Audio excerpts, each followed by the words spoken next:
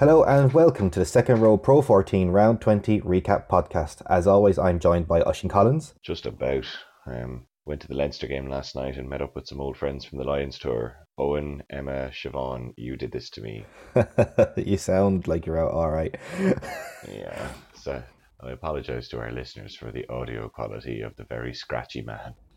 Alright, anyway, so this week Connacht weren't actually the first match on Friday night, so for novelty value we'll start with Munster, finishing their tour of South Africa, then we'll head to Connacht and their trip to Glasgow, then finish off Friday night's games with Ulster and Ospreys, then we'll move on to Saturday with Leinster v Benetton and quickly round up all the other results and finish out with our top performer and clown of the round.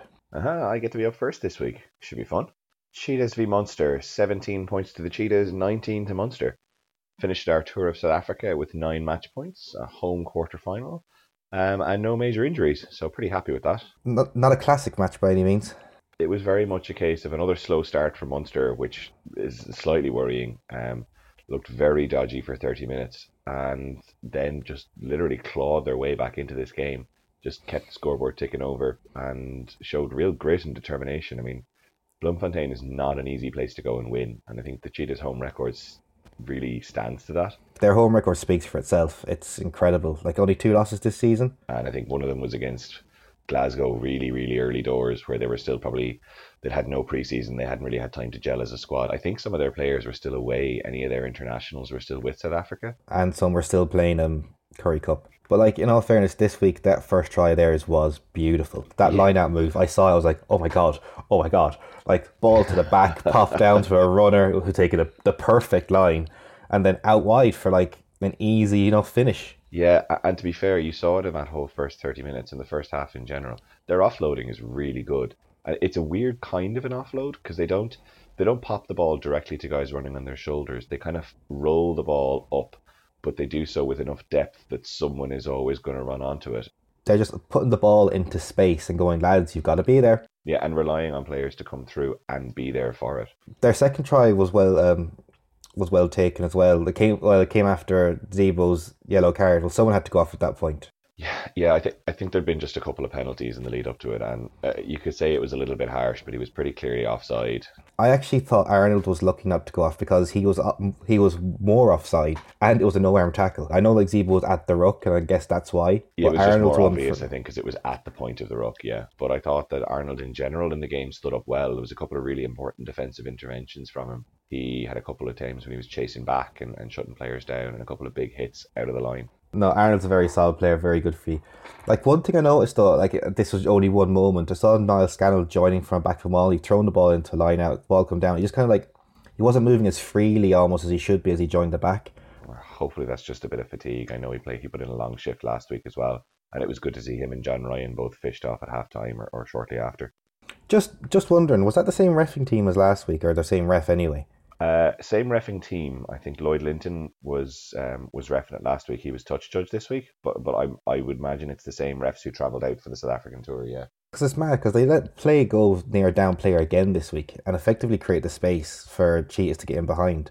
Yeah, and I mean, you kind of saw it at the Leinster game. Whitehouse blew the ball up when the play came too near an injured player. So it's one of these weird ones that it's very much at the referee's discretion if it's not like a serious head injury, whether they'll allow play to continue near a down player. Once that breakaway happened, I know Conway did get blocked off a bit. The Glasgow's defence wasn't great. No, and it's the point that I made last week. Our scramble defence is just a little bit nervous or a little bit indecisive.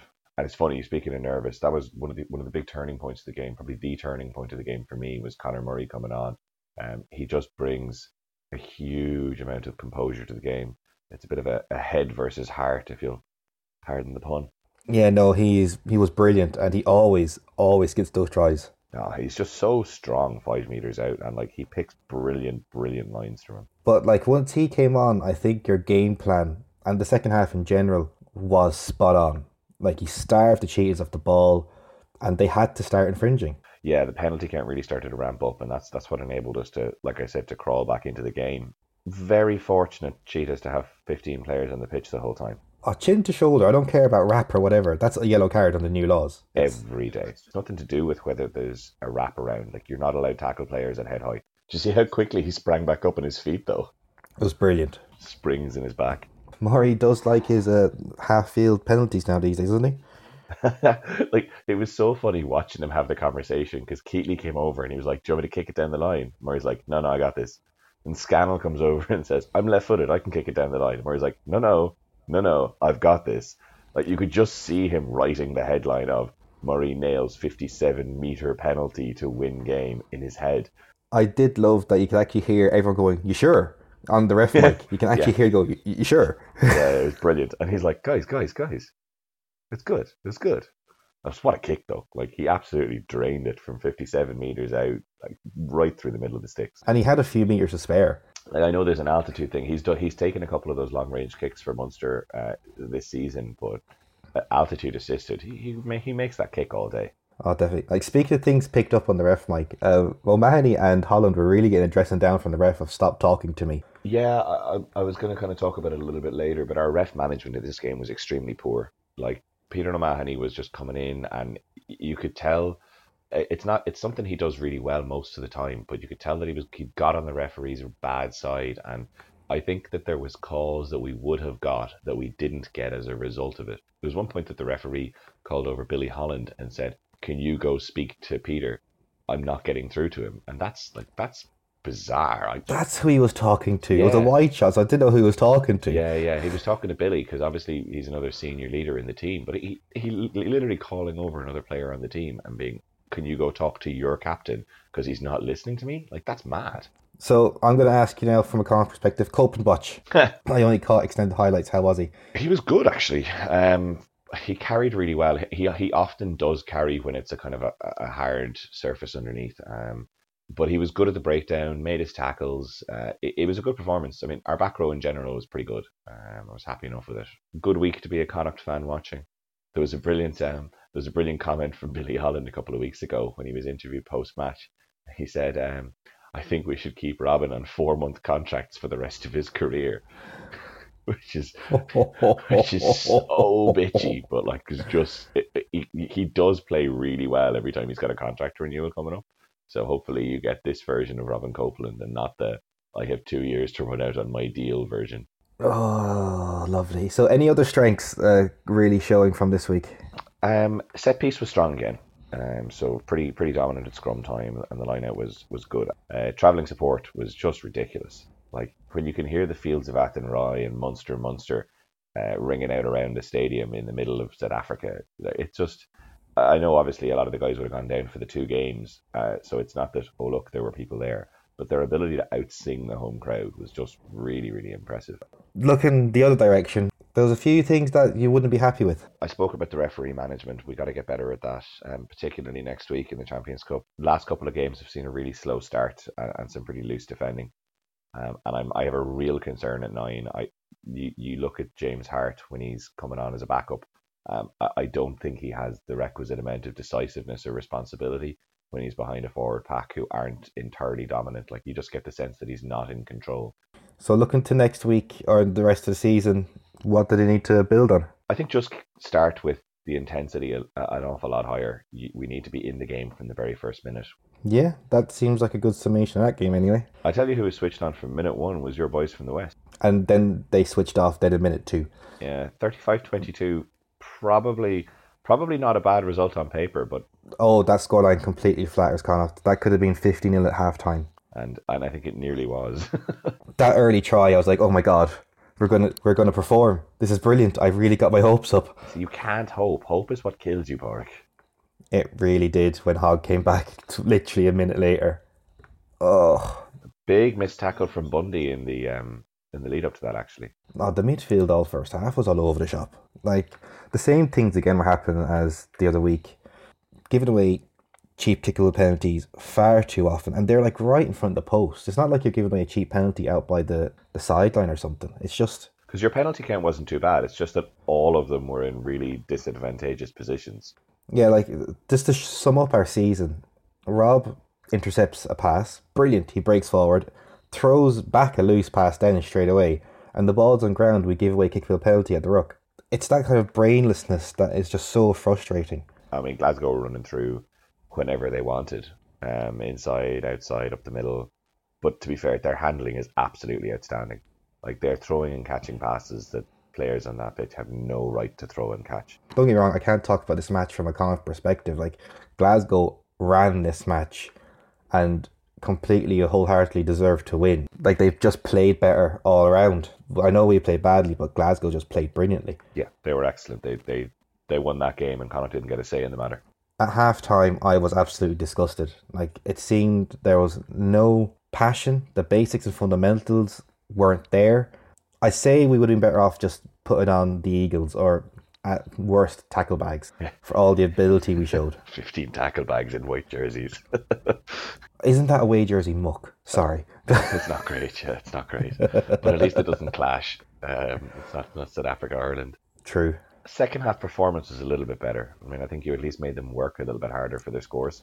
And they only got one try in the second half, so that's something. But Glasgow really they had the game won. I think I was watching it and I wrote down Glasgow concede try because they have appropriately switched off in defence. And the thing is, our try was nice. Illy makes a nice break when Farrell just opened up a bit of space, and when he came on, and when Farrell came on, actually, the defensive midfield did kind of shore up a small bit. I think himself and Bundy do have a much better understanding of each other than Bundy and anyone else. Yeah, absolutely. What worked? I mean, I know you're kind of picking through the threads of this, but where were you strong? Our line out and maul weren't awful, which is good. Like, our scrum was good, and I'm surprised we didn't get that penalty try earlier. Like, we're just camped there and doing scrums for 5 minutes and winning penalty after penalty after penalty. Kind of going, at some point, this just has to just be a penalty try. I thought Butler was going to lose the plot at one point. He was a bit too quiet talking to the ref for my liking for captain. I think a more established captain with a bit more authority kind of goes, come on now, we've been here for a few minutes, let's get this going. Yeah, he was flapping a bit, but he wasn't having the quiet word in the ear saying, that's 3 resets now, what's happening next, come on. Yeah, but we had 3 resets in a row. And what do? We go to the frickin' corner. That was a bizarre decision. I know they had a sub prop on, so more than likely they would have got a bit more leeway, but still. Yeah. Nice to see that Connacht were fighting till the end, though, and kind of pulling scores back in the last half of a game rather than just dropping away completely. Yeah, but you have to put in the context of Glasgow took the foot so much off the pedal. I think they were in the changing room. They just had the game won at that stage. Gaps, weaknesses? Defence again. We were literally looked like we were caught in two minds about what we were doing. Our numbers weren't right. Sometimes we were drifting, sometimes we were shooting. There was no kind of consistency in defence. Do Connacht have a specialist defence coach, or is it Kieran Keane taking that as well? We have Edinburgh's defence coach from last season. Well, that's a great idea. Okay. I know, it's just a bit mad. We attacked very narrow. When no one's breaking the gain line, we're incredibly easy to defend against, and then our break ball and ball protection is just awful. It's the inconsistency that really ruined that game for you, because there was moments of decent, there was decent moments from a couple of players on the pitch. There was some good stuff shown, but just not enough, and not in a consistent way, and too sloppy, as you said, in defence. That's for sure. It's like we're trying to play Super Rugby. Yeah. But we're not scoring enough points to be playing Super Rugby. I was going to say, yeah, the key point in Super Rugby is you have to score more than your opponent if you're not going to defend. One game left. What are we trying to do from this to finish the season on a high? We just have, it's John's last game. We have to win that. That's just it. If we can't give him a send-off with a home win, I just don't know. Okay, well, hopefully that should turn into a pretty good game in a couple of weeks' time. It'll be enjoyable anyway. The atmosphere will be great, and I can't wait to be there. Muldoon's been a phenomenal player, so it'll be good to see him sent off in the proper style.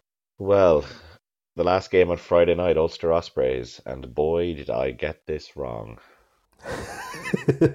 At least I called an Ulster win. That's all I'm saying. Yeah, I called an Osprey win and try bonus points for all, and I genuinely flicked over at some point and I thought I was watching a soccer match, 3-0 until the 80th minute. I'd just been watching the Connacht match and we literally had a discussion, what's the Osprey score? I'm 8-0. He goes, no, not at half time. What's the Osprey score? No, it's 8-0. Final whistle. What? And we literally flicked to BBC Northern Ireland just to kind of see, this is real. This actually happened. It could have been 3-0 though, but for another classic Jacob Stockdale intercept, it would have been 3-0 as a score in a professional rugby game, which I think the last time I saw that was in the sports ground, Connacht Munster, 7 or 8 or 9 years ago in some manky December evening. The main reason there was no tries scored in that match because it was 80 minutes of white line fever. Like, how can you have white line fever in your own half? You know, it's just like everything had to be like a mile a minute and try and get over the try line. Yeah, I think it was just not doing the basics right, not playing with any kind of composure at all. And obviously, you get that when you lose one of your halfbacks early enough in the game, and particularly when you're flipping Cooney out from 9 to 10, who played well enough there, but it's quite disruptive to how you run a game. Yeah, like Cooney's good at 10, he does a job, actually, but he's not going to unlock a team. Yeah. But one person who did unlock a team was Diesel. Great offload to Stockdale at the very beginning of the match, but like, I know Osprey's defended well. Yeah, I mean, he was good for us last year. When he came in as a kind of medical joker, he's a good ball carrier, and he had a good game. So there was a bit of an offload. There was a lot of ball carried, but then Treadwell turned up and absolutely butchered the chance that was there, and that happened a couple of times. He just had like the last pass being forced or not taking the right option, and yeah, it wasn't a great game to watch. Actually, in all fairness, you were wrong. There was one try scored in that first half. It was disallowed, but Yeah, and it was a nice try. Like they created space really well, and I think Haberfield just upped the pace like that kind of 5 or 10%, and the Ospreys just went around Ulster, which is so disappointing because if they can do it once, and if your captain isn't trying to pull somebody's head off, then you could do it all of the time. like there was no need for him to be there. Like, The ruck was won, like the ball was already gone. but the problem is, I saw that like 4 times in that game, that exact same net crow, and they're not called. So I'd say it's infuriating if you're playing, and that stuff's kind of just in the game, let alone from match to match, not being called. Yeah, no, fair. I thought Ulster were a little bit, again, talking about decision making. There was a number of kickable penalties that they turned down, and apart from the fact that it's slightly disrespectful, it just tells me that they're not focused on getting the points first and worrying about the bonus points after. Like, this is rugby 101. Win the match, then get your bonus point. Yeah, and I mean, I think we talked about it in the Munster game earlier. If Munster had been trying to ding that ball into the corner every time, where would we have ended up? Whereas kicking the points, staying in the game, we were able to grind out a win, and Ulster could potentially have had 6 or 9 points coming into that half time, and that would have been a significant difference. If you're up by 9 going second half, it's just kind of like, then you can go to the corner, then you can kind of loosen up a small bit. Ulster in their heads were already doing all the back of the fag packet maths in terms of how many points do we need from this game, how many points do we need against Glasgow and against Munster to get where we need to be for the end of the season.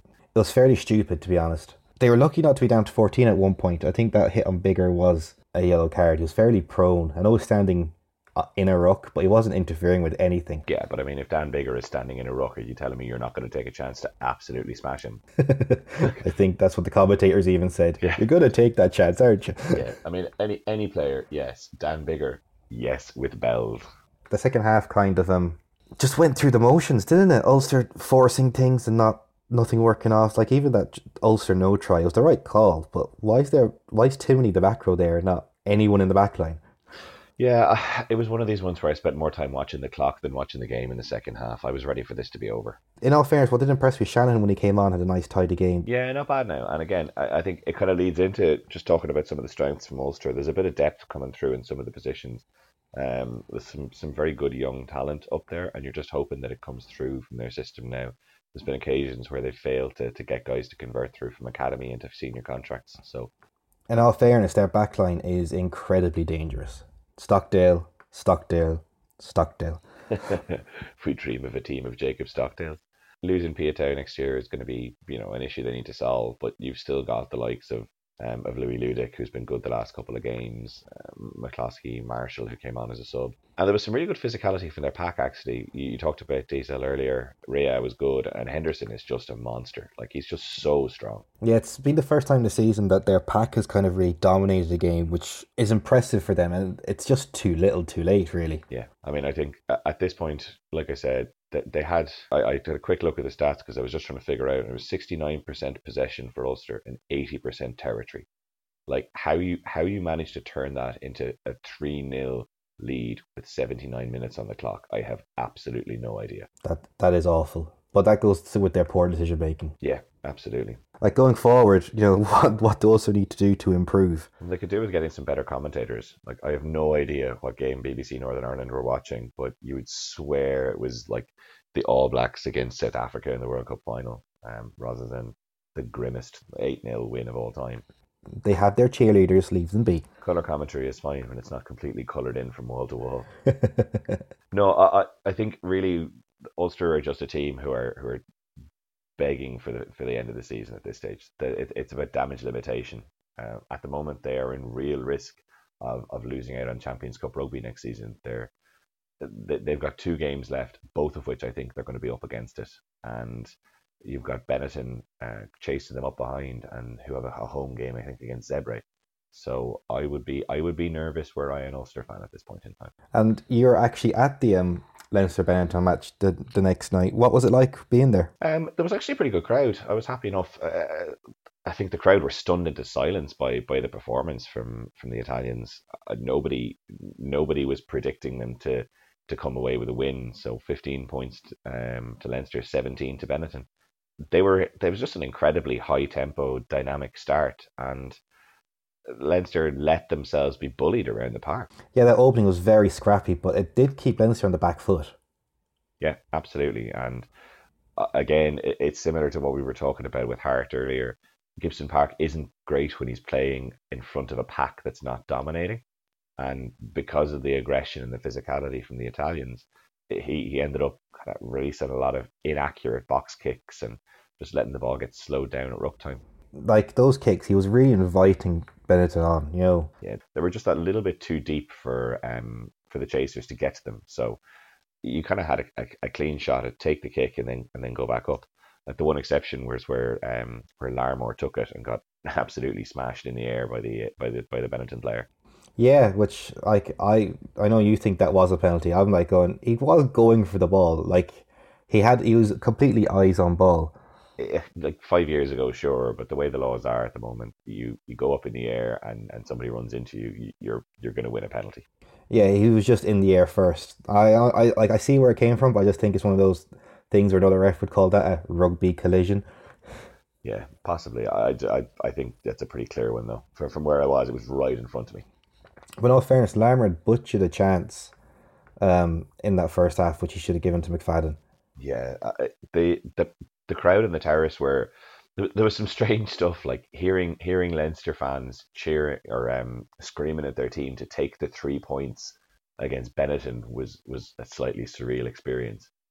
See, the problem is, like I was going to actually talk about this later, but Benetton are too good a team this season that you can't expect to just turn up and collect your 5 match points. Yeah, no, that's fair. They've kicked on a huge way. Like they're defending better. Their fitness levels in particular have improved massively.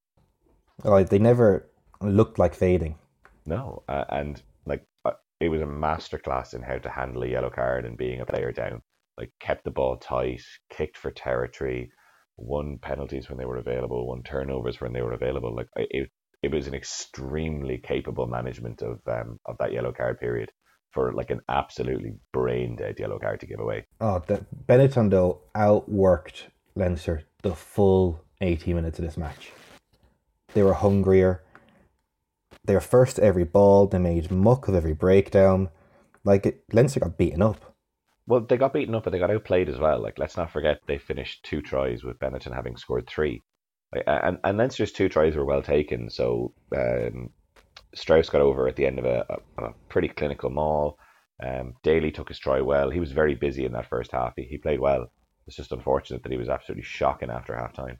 But the Treviso tries were well taken. Like in themselves, McFadden got done for that bounce. Like he was unlucky, but don't let the ball bounce behind you like that. Yeah, no, that was unfortunate. You kind of feel like I've played fullback. I feel for the guy, but you don't let the ball bounce on a rugby pitch. It's just too unpredictable. In all fairness, watching the match, I was completely delighted for Benetton. Yeah, and it meant a huge amount. You could tell with the team when they won it, like that's their World Cup final, and there was a little pocket of fans up in the North Stand who were going absolutely mental. It was great. It was lovely to see kind of good vocal support, and finally having a really big win to cheer. Like this Leinster team, even missing some of their top players, are no mugs. But like overall, Leinster didn't really have many strengths, really, did they? That game. No, like not a lot to see. You had a couple of Leinster players had a good first half, but there was very few that you could point at that had a strong performance over the 80 minutes. Huge drop off in the intensity levels after half time. Do you think he's going to play next week or even make the Australia tour? It depends what Joe Schmidt wants to do with Australia. I think he wants to go down and get results. I would think bringing Sean O'Brien is no harm. Just a bit of seniority. It might mean he can leave a couple of players who've had long seasons at home. And in all fairness, Leinster's discipline was pretty decent as well. Yeah, and I mean, you look at the first half when they had the ball and they were retaining it well. They were working through phases. They just, again, similar. They were missing the odd pass that was having opportunities break down on them. But in general, their ball retention was pretty good. But like looking at the other side of things, you kind of think they just didn't have their eye on the match. Yeah, kind of look at it next week. A lot of change to that team. A lot of players rested, and I think they're very lucky that that the Scarlets got beaten up by Edinburgh, because otherwise they could be at a risk of having to go through a quarter final and losing out on that valuable rest weekend. I mean, as it is, I think they're pretty safe having got the bonus point. They're 5 points clear of Scarlets at the top of the table, and they're head to head, and their points difference are should be strong enough. Like I know it was his first game starting at 10, but Carby wasn't great. No, he wasn't controlling the game at all. He's a good player, but you could see when he was coming into the attack, the time he was making a difference was when he was coming into it from the second line, which is where he would have been if he was attacking as a second pivot from fullback. You're not Noel Reid's biggest fan. He's just not good. He's a revolving door in defence. He offers very little in attack, and you could tell every time he got the ball, it was like he was trying to do quadratic equations in his head to figure out what he was going to do next. But like going forward for Leinster, he won't be there. Yeah, it's going to be Isa in there, which has its own kind of challenges. Isa is kind of the opposite in that possibly not as physically competent anymore, but hugely intelligent rugby player and knows how to play the game. Larmore wasn't bad, but I think he beat 4 defenders, but I wonder how many of them he beat going sideways across the pitch. Yeah, he tries to do that sidestep every single time he's before contact. And that's fine, but if players know you're going to do that, they can just drift it and let you come at them whenever you want.